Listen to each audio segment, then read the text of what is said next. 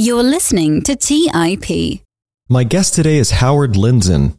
Howard has been everything from a hedge fund manager, an entrepreneur of multiple startups, an angel investor, and a VC. It's not often you get a chance to speak to someone who has been on all sides of the table. In this episode, you will learn why Howard thinks the stock market is rigged, why you should invest in companies you know and love, much like the style of Peter Lynch, Howard's 8 and 80 rule, how to treat investing and business like a game, how to create a network of brilliant people, and why you should cultivate joy in investing. That and a whole lot more. For as laid back as Howard comes across, his career is anything of the sort. He's accomplished a great deal already, but he's still creating startups and investing at full speed. This is what makes Howard inspirational to me, and I hope you enjoy learning from him as much as I did. So, without further ado, please enjoy this conversation with Howard Lindzon.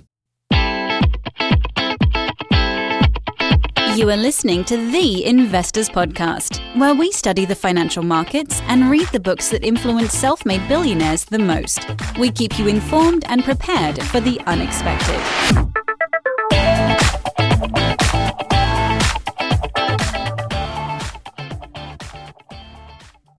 Welcome to The Investors Podcast. I'm your host, Trey Lockerbie, and today I'm super excited to have on the show Howard Lindzon. Welcome to the show, Howard. What's happened? I don't think I've ever interviewed anyone who has been a hedge fund manager, an entrepreneur, multiple businesses. Some of them have exited, an angel investor, a VC. I mean, you've literally sat on all sides of the table. Of all of those experiences, I'm curious, which role have you enjoyed the most? Thanks for having me on. I think the role that I have the most, because it happens so infrequently, but I've probably written a couple hundred checks into founders. But just those few that I've known, as soon as I wrote the check, I was going to make a lot of money. Whether the founder believed it or not, I knew enough about the industry or what I wanted to see in the world that the investors presenting to me, I knew they were going to be billion-dollar companies. That's, as a non-talented person myself, non-talented operator, sitting across the table and seeing someone present you something that is going to work is pretty cool. And then seeing it happen, obviously. That's actually really interesting. So is there something, maybe a common denominator between these founders that you see? Is it just a certain level of grit or just energy level of intelligence? What kind of stands out to you the most? So I've had good mentors who have seen the goal line themselves. It's kind of I do a lot of sports analogies, but generally it's a founder that has unbelievable, they get the timing right, they get the platform right. A few examples are LifeLock, which was an identity theft insurance company. Todd Davis, when he pitched it to me back in 2006, as soon as he pitched it, I knew it was going to be a home run idea. And there was all kinds of headaches along the way to a multi-billion-dollar company, but just the general kernel of the idea that, was a home run. Same with Robinhood, same with eToro, same with a few that I've passed on, Carta, Twitter. But the ones that I've gotten right on and the ones that I should have done all had this very simple product market fit idea. And it was at the right place at the right time with the right founder. And that helps a lot. That kind of impact right at the beginning, when all those forces come together, can create some kind of explosion that you can get a lot wrong and still build a huge company. The day-to-day grind of building it yourself, let somebody else do it. What a headache. I can relate to that. Yeah, so it sounds like this sort of a Venn diagram where all these things kind of merge and right into the middle. Very interesting. I'm curious on that point, have you ever felt that feeling and then it not work out? You're so convinced, hey, this is a sure bet, and then it just didn't pan out either due to timing or something else? Yeah, there's a couple TBDs. I'd say the one that there's a lot of deals in the last 5-6 years that have been screwed up. A la SoftBank, they got too much money. They went too fast. You had everything right, except you didn't take your time, right? The art of startups is, the pace. And there's been this period the last 6-7 years. It's ended, I guess, over the last 6 months. But finally, for good and for bad, there was this pace of capital that was getting thrown at these ideas that seemed like they were working, but a lot of money thrown at a business that's not quite fully tuned have been the ones that I'm these guys, it reminds you that too much money can destroy things. So this company that we invested in called WAG, which we were the seed investors out of LA, as a dog walk. It's kind of Uber for dog walking. And it was no brainer. Everybody wants to walk dogs. Families have 2 working parents, really good founders. Everything was lined up perfectly and it was working very well. And then SoftBank came in and put $600 million in like the 3rd year of business. I'm like, what could go wrong? Well, some businesses just aren't meant to be Uber. So I would say a lot of my disappointments, and they're very limited, because once an idea is working, it's really hard to screw it up. But we're seeing here in 2022 that too much money can screw up a lot of businesses. Well, I know that one of your operating beliefs is that the stock market is rigged. And I think a lot of market participants these days would agree with you, given all this attention around the Fed, for example. That said, you've had this belief since you were starting out in the markets. I'm curious how the markets were rigged back then, and how does it compare to today? The idea of it being rigged is, in the 90s when I started out, before Reddit and Twitter and StockTwit and the internet, for that matter, YouTube, and TikTok, quotes were delayed 20 minutes. Our first go around to Robinhood and Reddit, there was Yahoo Finance and there was E-Trade. Imagine like seeing a quote on Yahoo, buying the stock, and it's from 20 minutes delayed data. And we were thrilled. We thought, woo, we are YOLOing to the moon. That was what YOLOing to the moon meant in 1998, 1999. And there was no mobile phones. There was no smartphones. We were just dumb idiots. But it just felt like we were close. That's how far away. There were institutions and there were newspapers, and then there were the retail idiots like myself on Yahoo Finance. So, come on, the market was rigged. We didn't have the data. Alan Greenspan used to come on. They used to have a whole day dedicated to Alan Greenspan, where they had pictures of his briefcase, and they were trying to figure out what was in his briefcase. It's not even everybody knows everything in real time. Everybody can trade for free. And now the Gen Zers think the market's rigged against them. Well, let me just explain to people the market is rigged.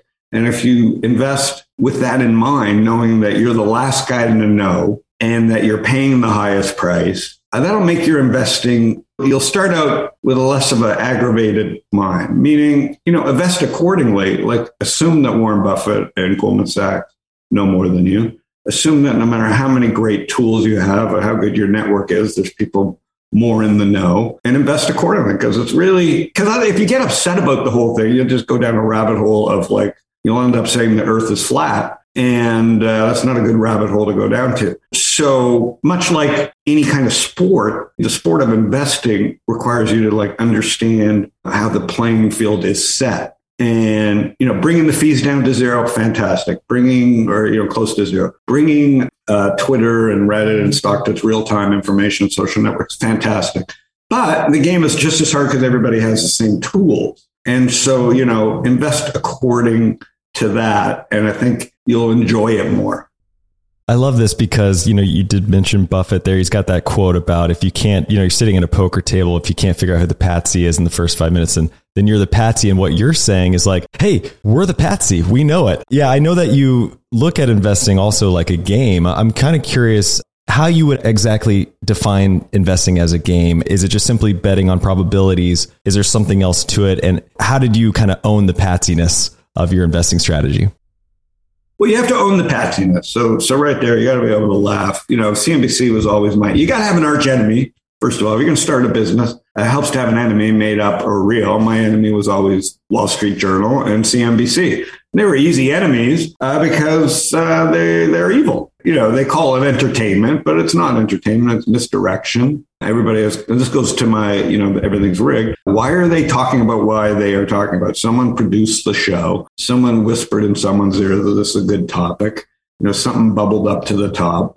And then, the machine gets going, as is media. And so the game for me was, when I was a kid, we played a game called Risk. It was a flat board game. And it was about world domination. And what was great about Risk is once you played enough, there was some chance, obviously a roll of the dice. And the same thing goes in the markets. There's probabilities and you got to stack the odds in your favor. But how you started the game and where you started the game and how you moved to take over the world was very much you could see people's different risk profiles and strategies based on how they played this board game pre-internet, pre-anything. You'd sit around for 6 hours. And they spoofed it in Seinfeld for a while with Kramer, and Newman had this hilarious board game where, they had to have people watching the board.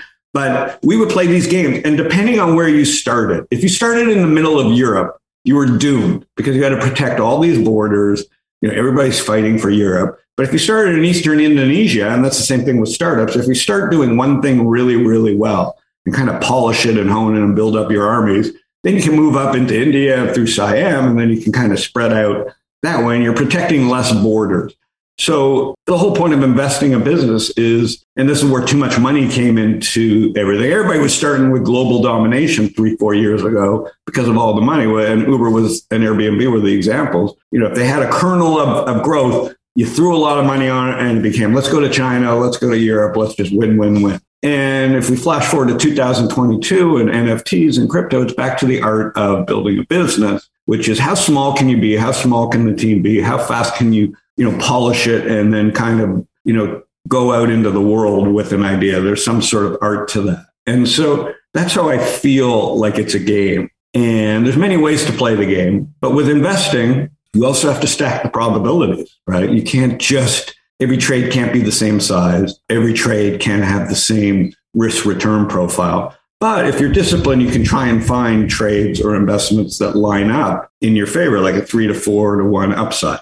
And so if you really are patient, which is hard to do, and disciplined, you can line up higher probability investment. And that's kind of the only way to get ahead. And then it's constantly like stacking and filling. If you build your own business, still the greatest way to wealth. But if you're trying to become a billionaire just from the stock market, I don't know what book you read or who's lying to you, but that's just not what it is. The stock market is for growing your wealth and preserving your wealth and compounding your wealth. But in terms of like building your wealth, pre-internet, we were told that like a hedge fund was how you did that, which is why I started a hedge fund. And the reason a hedge fund theoretically could work is because you're getting paid fees whether you beat the market or not. So it really was an interesting model, but a completely unfulfilling way to make a living. But if you're just trying to make money in the market for yourself, very hard to do. And so a lot of people have come into this market recently thinking they can just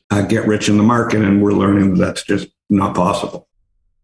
You mentioned the hedge fund there. I'd like to go there next. You said it's unfulfilling, and yet you did it for 18 years. So I'm kind of curious about that experience and how it kind of led to all these others that we're going to talk about. I'm curious about, taking that mindset of being the patsy and then going into the hedge fund world. Was that in a way to obviously increase the odds in your favor? Were you using kind of retail-esque strategies early on and did it change over time? Maybe walk us through the strategy and the thesis for starting the hedge fund.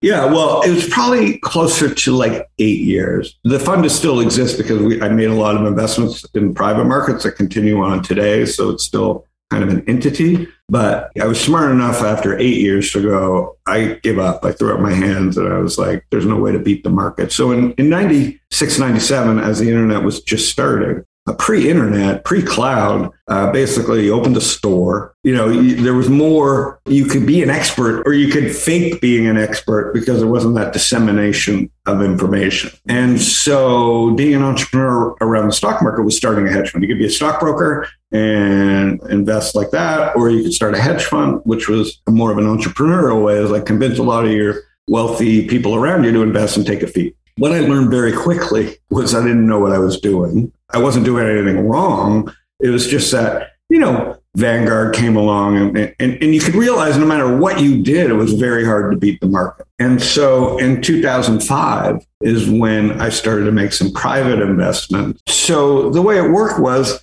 I knew, and a lot of this goes to Warren Buffett too, that you couldn't beat the machine, right? Like Vanguard was this great, simple, disciplined kind of momentum, market beating strategy. It really was the market. And once you started competing against that machine, by 2005, I was like, what am I doing? You may be able to beat it for a while. And the latest version is Cathie Wood. And when I was growing up, it was Garrett Von Wagner and Peter Lynch. There are a few people that do beat it, right? Just like there's a few athletes like Tom Brady who defy all the odds. But, it's not a good strategy to bat your head against the wall and think you can beat everybody. And the market you're competing against globally, 24/7, 365. There's no like season off. So the market is like grueling, like no other kind of sport or game, in that you're competing against everybody in a multiplayer game 24/7, 365. And then they're constantly throwing twists. Now it's crypto. So now you got like a whole nother asset class that you got to learn and all the correlations between them. So, forget about it. I've long since said that if you want stock market returns, be in the market and manage your expectations to those market returns. Venture capital became exciting to me because there was no index, right? And it felt like you had an edge because you had some domain experience. And I liked the idea that I couldn't see the price of my portfolio every day. And we're seeing that now with crypto. Seeing the price of your portfolio really messes with your mentality because it affects your mood and it affects how much risk you want to take. And it makes you do the wrong things at the wrong time. And so for me, investing in startups 2005 and onward, it allowed me to be a better investor because I wasn't worried about the day-to-day and month-to-month fluctuations. Every company has these incredible gyrations, whether it's from bad hires or missed launches. And if you're a public company and you're marking yourself to market every day, you're going to end up zigging when you should zag way too many times. And, the private markets kind of smooth out those type of mistakes. It's not perfect, but I felt like it truly gave me an edge. And that was when I started doing that full time. Let's take a quick break and hear from today's sponsors. Today's episode is sponsored by Range Rover Sport. Range Rover leads by example with their dynamic design that rises to the occasion. It's got powerful on-road performance and commanding all-terrain capabilities, coupled with signature Range Rover refinement. The third generation Range Rover Sport is the most desirable, advanced, and dynamically capable one yet, redefining sporting luxury. It's got advanced cabin technologies such as active noise cancellation and cabin air purification, offering next-level comfort and refinement.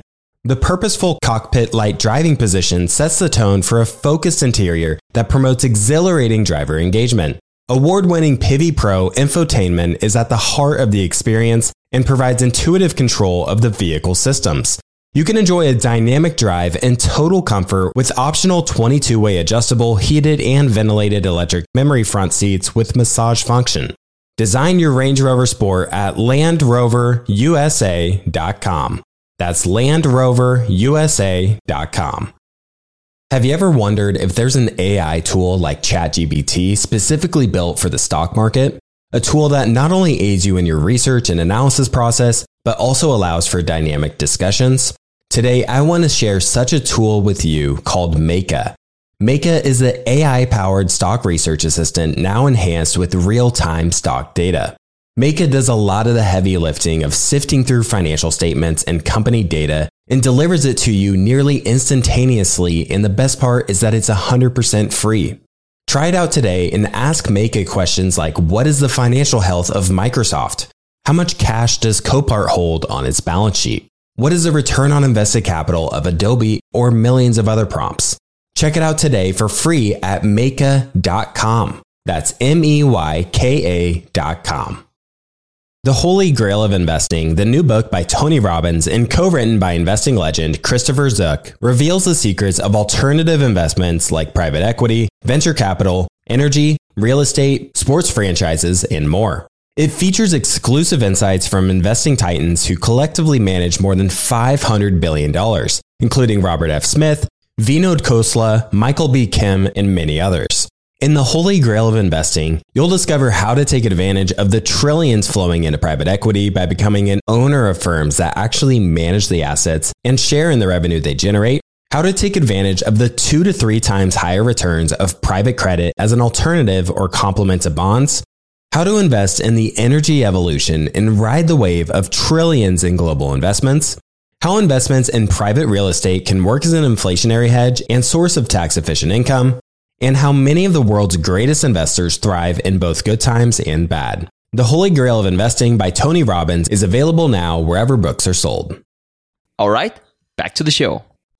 You mentioned Peter Lynch there. I kind of want to start there. So basically, as I understand it, you made an Apple investment very early on that you've held on to, but you came about it in a very Peter Lynch kind of way. I'm wondering if all of your best investments kind of came from that, scuttlebutt approach, if you will, and is that your kind of golf swing, if you will, or I can't think of a better analogy, but sort of your style that's worked out best? Yeah, Peter Lynch, there's been a few books that have really, even though they're not necessarily stock market books. And I'm not a big book reader in the world of the internet. I never really had the concentration to read books. But Peter Lynch's Went Up on Wall Street and The Tipping Point, which was not a stock market book, but it was basically a book about tipping points based on like what happened in Soho. And I was a big Soho guy. Like I loved hanging out in Soho and shopping in stores in the mid 2000s. And I was building Wall Street. And so I really kind of believe that you can immerse yourself in these trends. And first of all, I was lucky, at the time that Apple first started launching stores, that was considered a joke, right? There had been Gateway stores and Dell stores, and there continually been flubs like computer hardware at retail. And so it was like, I'd written off before it started that Apple opening Apple stores would be a disaster. And I wasn't even thinking about it as an investment, but where I worked in Phoenix at Camelback and 24th Street happened to be one of the first Apple stores. It was a high-end neighborhood, office neighborhood. And for whatever reason, and I wasn't even an Apple user. This is 2002. At the time, to run a hedge fund business, you were using Windows. Like there was no internet software to run your trading programs. And all the banks were hooked up to like proprietary software. So you didn't use the internet. You didn't use Google Chrome. You didn't use Safari. So I was not an Apple user, obviously. And I went over to the Apple store and the iPod was there. And, it was really well done in the way that you could take it. And like, it wasn't like you didn't have to put it behind a glass that everybody was doing. And, I bought my first Apple product, which was an iPod. And I put the earbuds in and I was like, everybody's going to have this, and I just had one of those moments and it just kept self-reinforcing. The more you saw the white earbuds and the AirPods, the more bullish I became. And the fact is, I was becoming an Apple user for the very first time, even though I was in my 40s.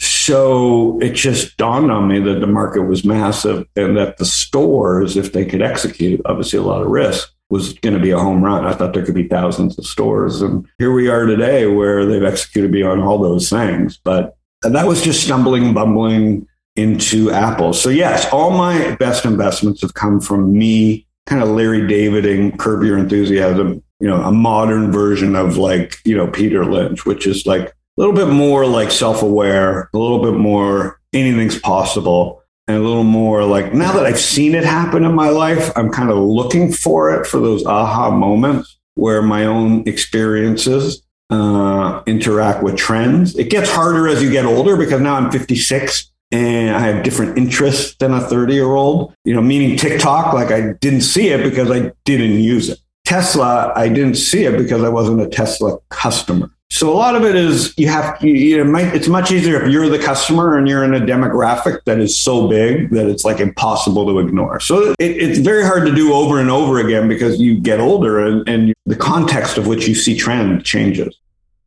Let's talk about that demographic that's so big you can't ignore. You have this 8 and 80 rule. And originally I thought this to mean, invest in small caps that become large caps, like a 10 bagger, as Lynch would say. But you're actually speaking about products and markets. Walk us through this 8 and 80 rule and how you arrived at it.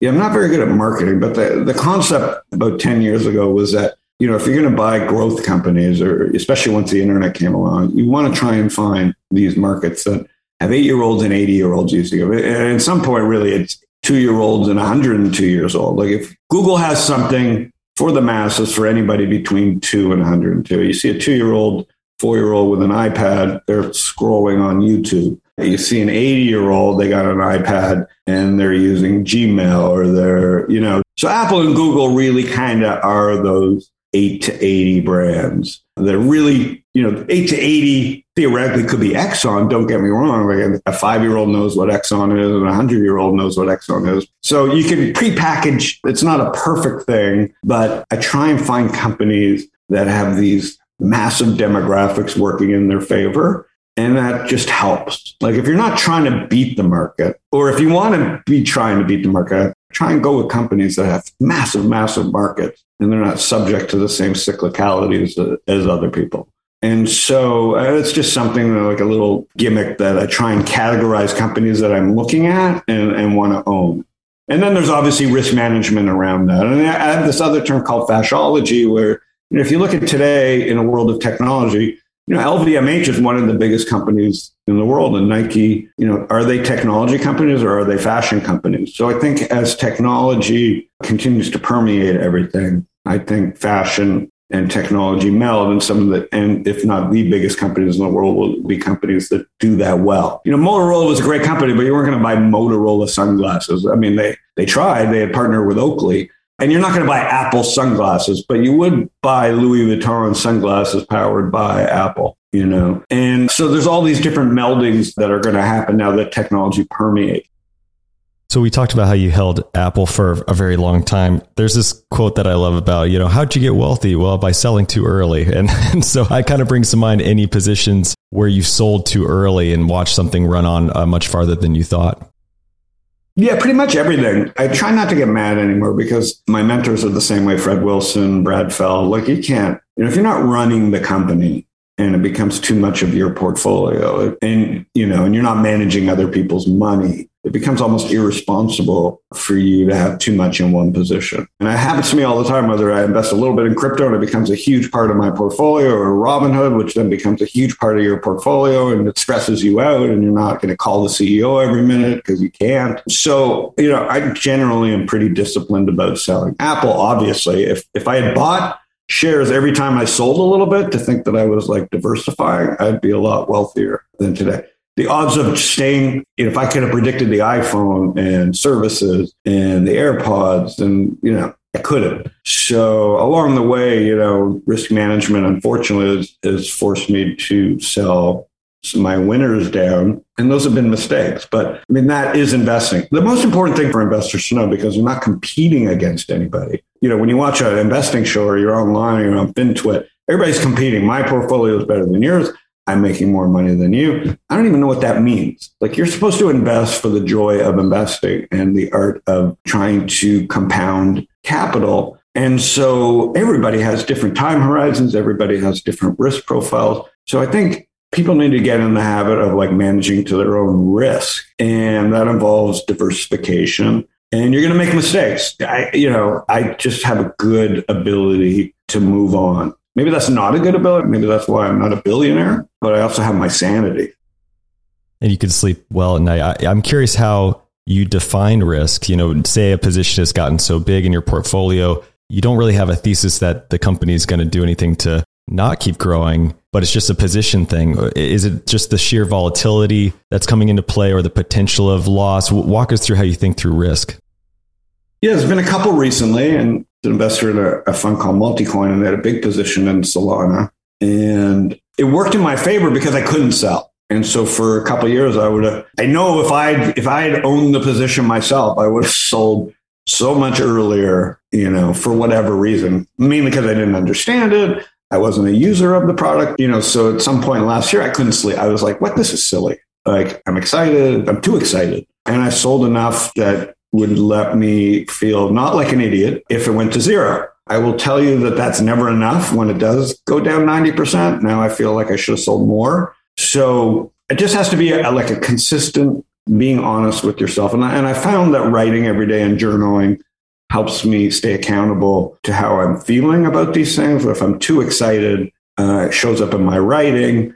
And that's a good time to sell. And if I'm too miserable in my writing, it's a reminder maybe I should be buying something. And so that discipline of writing it down and journaling has really helped me kind of trim. In the end, it's not a perfect thing. You're gardening at the same time, and sometimes you sell too much and sometimes you won't sell enough. But I think the art of consistently doing the right thing, like gardening your portfolio, is going to pay dividends. Are you better off at the beginning of this bear market than you were at the beginning of the last bear market? And that's the game. You stack your chips, you move forward, you know that you're not going to perfectly time getting all your chips off the table, but what can you live with if the market were to change completely tomorrow? And I think if you asked a lot of people now, hey, in March 2021, when everybody was doing SPACs, guilty as charged myself, if you look back and said, listen, and I had these conversations with a lot of smart investors that were like, I don't want to sell. I'm going to owe 30% in taxes. And, if I sell it at 200, it's really like selling it at 140. And I would say, yeah,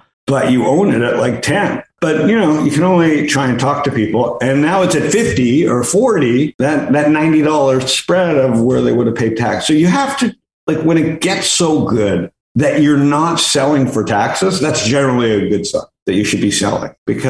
So there's no perfect rule, but I think people have to be honest with themselves about how they would feel if the stock did this. And generally, they can't see that. They can't see something dropping 70% for no reason. Well, here we are, and it's happened to like 80% of the tech stocks. So, and no one can explain why. And guess what they're blaming? They're blaming Biden and they're blaming the Fed. And I'm like, why are you blaming one guy for an 80% drop in your portfolio? That's just crazy. But that's what people do. You know, some people have these very rule-based approaches to selling. They'll have a checklist. They'll say, hey, the missed earnings, that they're doing X, Y, Z. And I've just never felt like that was the thing for me or the approach for me. And what you just described is way more qualitative. Well, or you could drive yourself insane. But if you think you're a quant, I'll introduce you to a few quants. Okay, so you have a lot better chance being the Larry David of investing or the Peter of being a qualitative investor than you do of being a quantitative investor, because all the smartest people in the world have gone into quant because it's a mathematically based model. And if you think you can be as iron cold as a machine, I'm going to tell you, you're not. In a world dominated by quants and AI, the edges are still qualitative. I'd like to talk about your experience with Amazon as well, only because, I know you've held that for a long time. That was one of those bulls that was bucking nonstop the entire ride, it would seem, and you've held on for quite a while. What I'm curious about most, I guess, with that is the optionality you saw early on, meaning they did what you said on the risk board. They were starting in a very specific part of the world. They weren't boiling the ocean. They were selling books. At what point did you get in, and what were you seeing along the way as far as the optionality there? 2006, when I started Wall Street, I was doing one of my shows, and we were talking to a friend, I forget his name. He had started a music company, like a database company. And we were interviewing him, and he was talking about AWS and how it was started by Amazon and they're powering all these startups. And I'm like, if you sell picks and shovels to startups, that's a good business, especially as Web 2 was going around. And then my daughter was using the Kindle. So it really wasn't about e-commerce when I invested. It was really about AWS. And hearing their name over and over as a startup guy myself, an angel investor, and starting StockTwits, we were all hooking everything up to AWS. We didn't have to buy computers. We were just outsourcing all that to the cloud. It was like a no-brainer. Like projecting my business across millions of businesses, I felt like I had inside information. And so really wasn't about e-commerce at all. Never, still isn't. It's still a bit about AWS. And obviously now it's different because people have choices between Azure, they have DigitalOcean, they have Google Cloud. So Amazon, you've got a lot of competition. It's not, now they're a FANG stock and everybody loves them. And I still own a lot, but it's not like I'm as excited about it as I was in 2008. 2008 felt like the Apple AirPods. It felt like I knew something that everybody was going to know. And I knew it because not that I had inside information, but I was talking to hundreds of startups that were all hooking up to AWS, and everybody was talking about Amazon as a bookseller. Let's take a quick break and hear from today's sponsors. Buy low, sell high. It's easy to say, hard to do. For example, high interest rates are crushing the real estate market right now. Demand is dropping and prices are falling, even for many of the best assets. It's no wonder the Fundrise flagship fund plans to go on a buying spree, expanding its billion-dollar real estate portfolio over the next few months. You can add the Fundrise flagship fund to your portfolio in just minutes with as little as $10 by visiting fundrise.com/WSB. That's fundrise.com/WSB. Carefully consider the investment objectives, risks, charges, and expenses of the Fundrise flagship fund before investing. This and other information can be found in the fund's prospectus at fundrise.com/flagship. This is a paid advertisement. Today's show is sponsored by public.com. That's where you can earn 5.1% APY with a high yield cash account. While we can't say for certain it's the highest interest rate there is, we can say this. It's a higher rate than Robinhood, a higher rate than SoFi, a higher rate than Ally, a way higher rate than Bank of America and Chase, a higher rate than Citi, Wells Fargo, Discover, and it's a higher rate than American Express too. So if you want to start earning 5.1% APY on your cash, check out public.com. We can't say it's the highest interest rate, but it's pretty damn up there. This is a paid endorsement for Public Investing. 5.1% APY as of March 26, 2024 and is subject to change.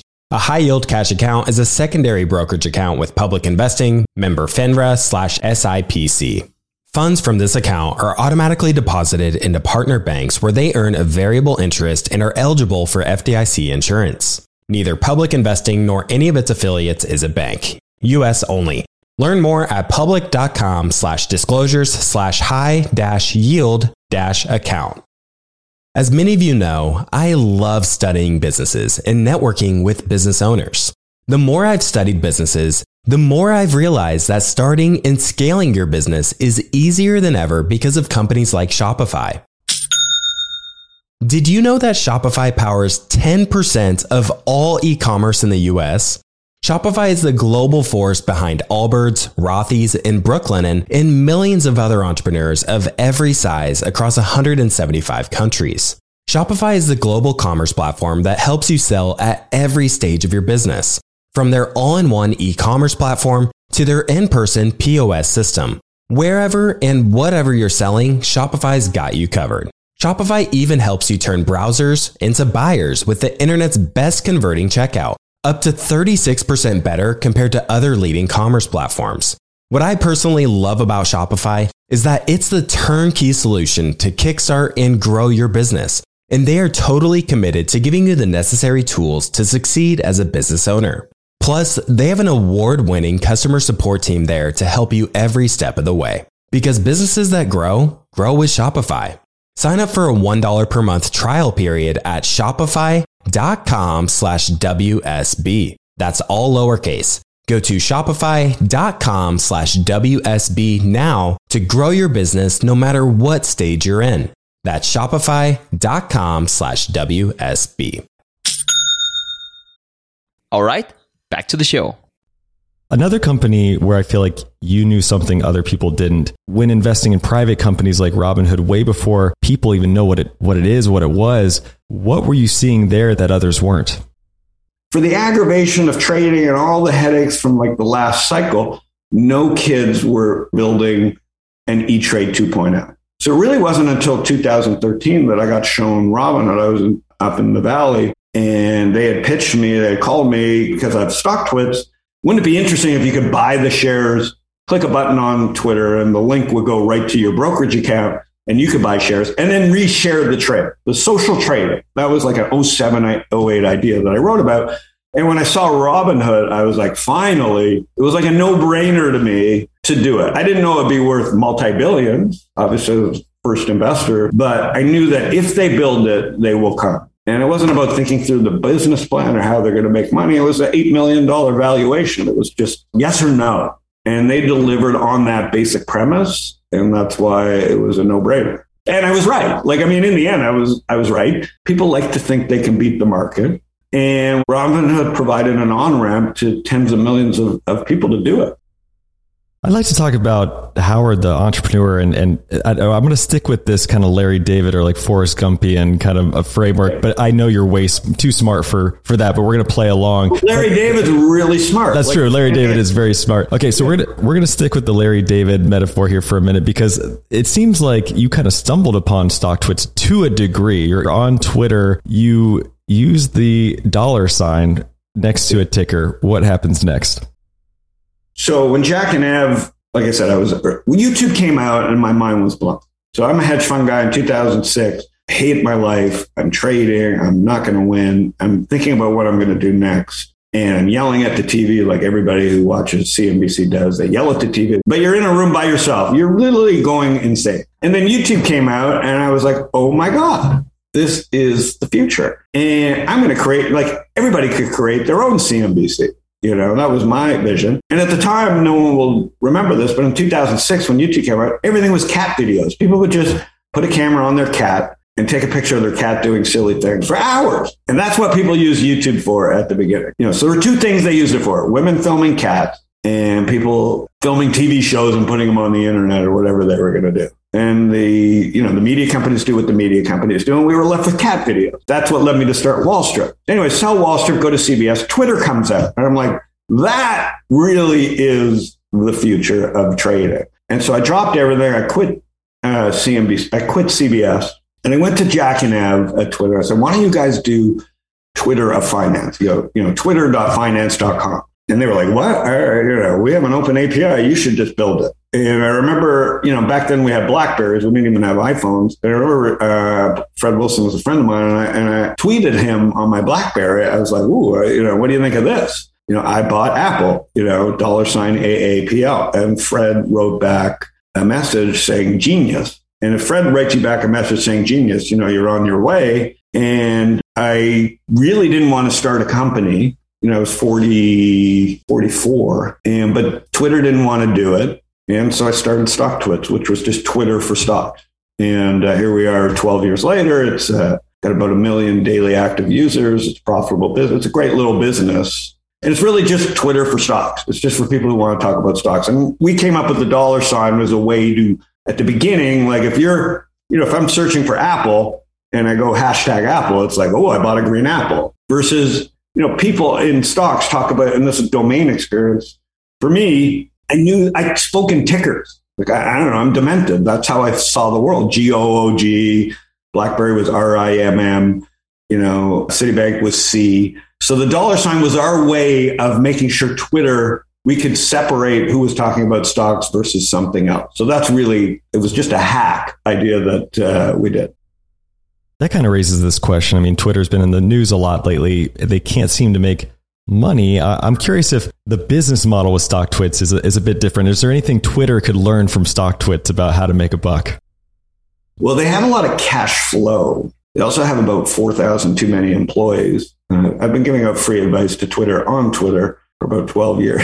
No one's listening. Listen, they made a decision early on to raise bucket loads of cash. When you raise bucket loads of cash, you then have different pressures than you do if you do it yourself. And they had hundreds and millions and billions in the bank, and it came time to make revenue. And trading is a very small business. Even Robinhood has proved that it's very hard to make money. But Twitter should be free for everybody, not even ads. And if they monetize, trading and betting and data from real time, from the people that want to pay for the data, they will pay the most. So in a right world, Twitter is a pipe, and they should charge JP Morgan, Goldman Sachs, Reuters, hedge funds, Bloomberg, billions of dollars a year, and let every company sip from the fire hose and charge accordingly. Then they would have this great utility business. But when you raise billions of dollars, it's very hard to tell your VCs, hey, we're not going to hire any employees, and here's our business model. And so it was just like early mistakes around raising money and expectations that set them on this path. It's a disaster.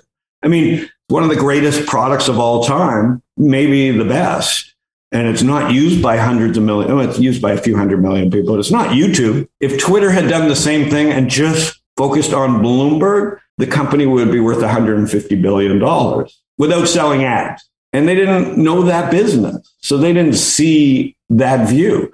And I'll tell you who's breathing the biggest sigh of relief is Michael Bloomberg, because Twitter could have destroyed him. And instead, he let Bloomberg sip from that fire hose, insert it into the terminal, and now all those hedge fund guys get Twitter. Let's talk about some of the, the pros and cons, the balcony and basement of VC, because you kind of mentioned earlier, illiquidity can be somewhat of a blessing. It's kind of like leverage, though. It can cut both ways. And I'm kind of curious about the name of the fund. Actually, it's called social leverage. What is the difference between social leverage and financial leverage? How would you define the two? Social leverage is about using your network. Obviously, the risk of social leverage is time, because you can get so many things done. You have too many projects, but that's a lot less dangerous than financial leverage. So you may have some more unfulfilled relationships from all this social leverage, and you may spread yourself too thin from all this social leverage, but you're not taking down the whole economy. What takes down the economy and what takes down industries is financial leverage. Let's talk about relationships. You just brought that up. Over the years, you've built this unbelievable network of brilliant investors and business people, entrepreneurs. Who are some of the people that stand out to you that have made the greatest impact on the way you think? There's Roger Ehrenberg is a great investor, Brad Feld. They all kind of came up together. These people understood tech. They had been through a crash. They had seen winners before.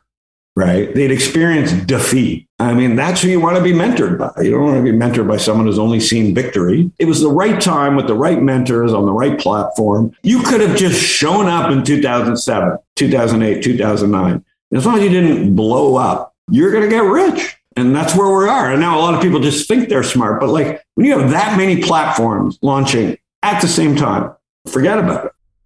Are you finding people that really change your way of thinking, or do you kind of look at it and say, I respect that, but I view it differently? So I really look to comedians, and the comedian community is coming back together and getting a handle on the woke community and the right. And they're getting a handle on how to manage phones as you come into a club. And they're starting to push back against like the cancel culture. And when they start pushing back, when you have people that are that smart and that creative, finally just pushing back, we need more George Carlins. Like we need more Ricky Gervais. They may be rich and they may be affected, but they really have a way with their words of defining moments in time. I think that whole area is very important to me because it's a very strong community.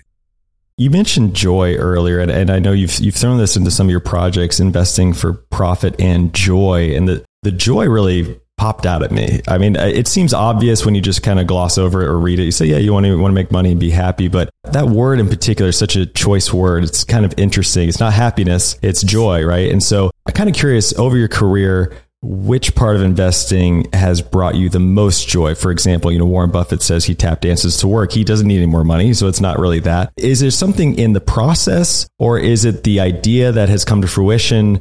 What gives you the most joy when you're investing? When I was young in the 80s, you had to be, if you were like, and I grew up Jewish, like Jewish community, you had to be a lawyer, doctor, accountant. Not a lot of pressure. Right. That means you got to do school, you got to go to graduate school, and you got to go bill by the hour. That just was not appealing to me.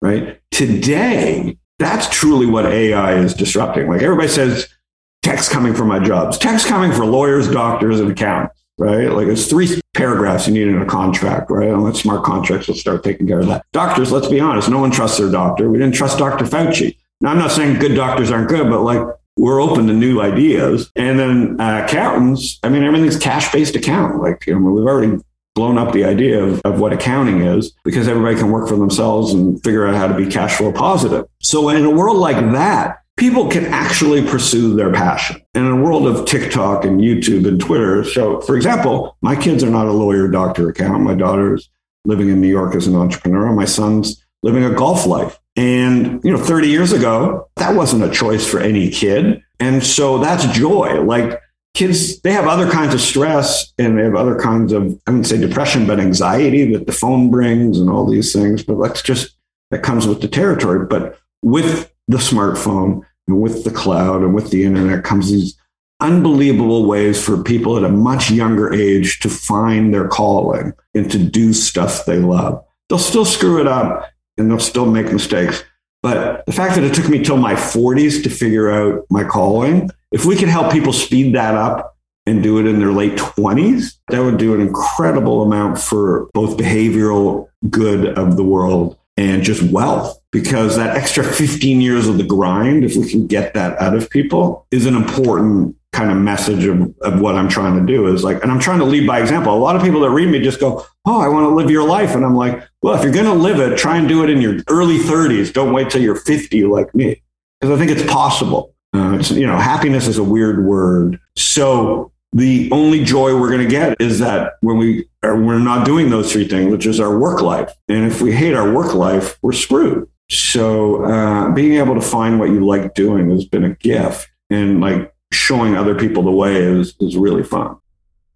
Okay, I have a bonus question for you as well here. So, you mentioned NFTs and you're leaning into that world of Web3 moving forward. And I am in my early 30s and I feel like I'm one of those people that was excited about it to a degree. And then I kept looking into it, following it. And I was like, I just can't find a use case for this. And there's this clip going around with Andreessen kind of fumbling his way through an elevator pitch on Web3. And I guess, I've just been around it a long time and I'm struggling here. I'm struggling for the use case. Can you walk me through or give me a proper one?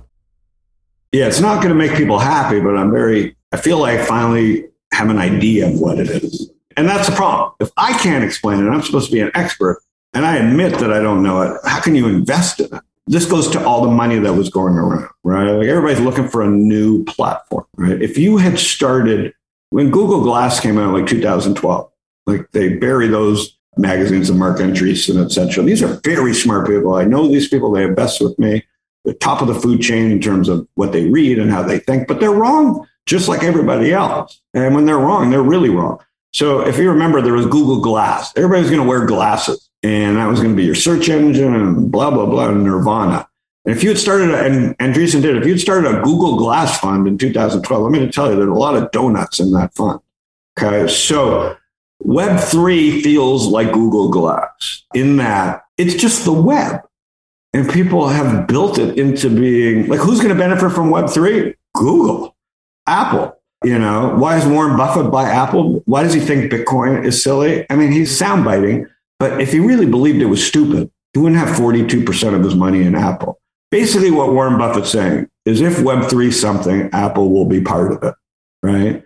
And it's smart because he's hedged. You know, if 5 years from now saying he's not going to miss the crypto trend because Apple's going to have a wallet, because this whole thing won't work. You and I don't get it because it needs to work with Apple Wallet. And by the way, we need to be able to pay for an NFT with Apple Pay. Like, I shouldn't have to go and do Ethereum. So technology in all its wisdom has complicated this whole thing, which is a feature, which is a beautiful feature. The whole point of Web3 is for it to be complicated so that it's not for everybody. But then the VCs came in there and said, we're going to make this for everybody. Well, 10 years later, it's for nobody except crazy people. So the way I think Web3 is it just augments Web2. Like if you have a Shopify page and you have a great little store, there should be an easier way to build community around your product. And that's where NFTs come in. But an NFT is not really going to work if your 6-year-old cousin's got to download a MetaMask and then transfer $60 into Ethereum and pay $100 for that transaction. No offense to the crypto people, but that's just mathematically dumb.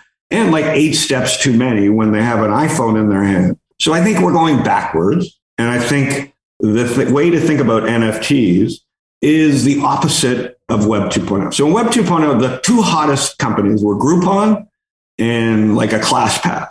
And the whole idea of Groupon was like, take the whole internet and turn it onto your sandwich store. And Frank, the sandwich guy, could go pay Groupon and have 1 million people show up on his door at the same time. Let me tell you what happened. It happened. And then Frank went out of business because he got all the dregs of society coming for their cheap one-time sandwich. That was the Web 2.0 version of NFTs, Groupon and ClassPass and flash sales. It was magnificent.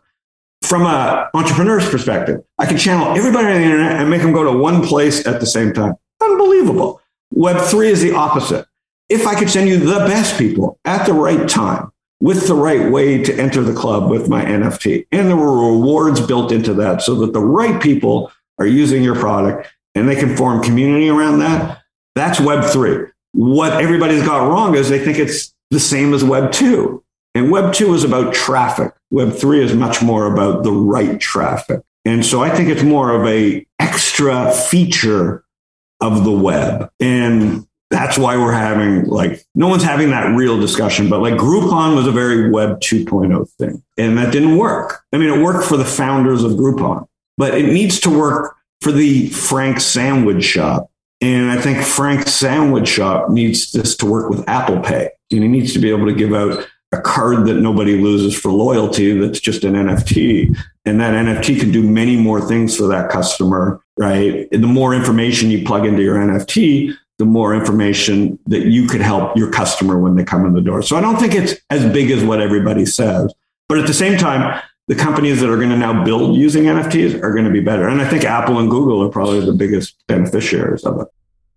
What I think you're saying there is that Web3 will alter Web 2, not necessarily change it. So Howard, this has been so much fun. Thank you so much for taking the time. I've really enjoyed it. Like I said at the top, I'm so impressed with everything you've done. And it takes a certain, a flexibility, elasticity, something that to kind of keep your mind as open as you have to play all these different roles and to fit into all these different scenarios and or opportunities. So a lot to learn from. Thank you for putting out a lot of content on it as well. I highly recommend people check it out. Before I let you go, please hand off to the audience where they can learn more about you, find your podcasts, find your research, anything else you want to share. Yeah, 3 things. Thank you. HowardLindzon.com, my name, just search it. I write pretty much every day. It's about the markets, trends, my prostate, my family. And then Twitter is generally the silly dissident Howard, which is can I get kicked off the internet? I'm trying to, it's a fine line between getting kicked off and not. So, it's definitely a more edgy part of me. And then my podcast is just lean back with my buddy Knut. We've done, 300 episodes called Panic with Friends. You can search it on Spotify or Apple. And I sit down with like my favorite entrepreneurs, the people I look up to. And I don't ask them, you've run a professional interview. I literally do not run a professional interview. It's a mix between how Conan O'Brien, he talks about himself all the time. I kind of do that. It's hard to get me to shut up, but it's really just a wacky look into how I think about things and trends. And that's one a week called Panic with Friends. Fantastic. Howard, thank you so much again. Let's do it again. Thank you. Great to meet you. All right, everybody, that's all we had for you this week. If you're loving the show, don't forget to follow us on your favorite podcast app and maybe even leave us a review if you'd be so kind. You can always reach out with feedback or questions. I'm on Twitter at Trey Lockerbie. And if you're looking to up your investment game, be sure to check out theinvestorspodcast.com or simply Google TIP Finance to find all the resources we've provided for you there. And with that, we'll see you again next time. Thank you for listening to TIP. Make sure to subscribe to Millennial Investing by the Investors Podcast Network and learn how to achieve financial independence. To access our show notes, transcripts, or courses, go to theinvestorspodcast.com. This show is for entertainment purposes only. Before making any decision, consult a professional. This show is copyrighted by the Investors Podcast Network. Written permission must be granted before syndication or rebroadcasting.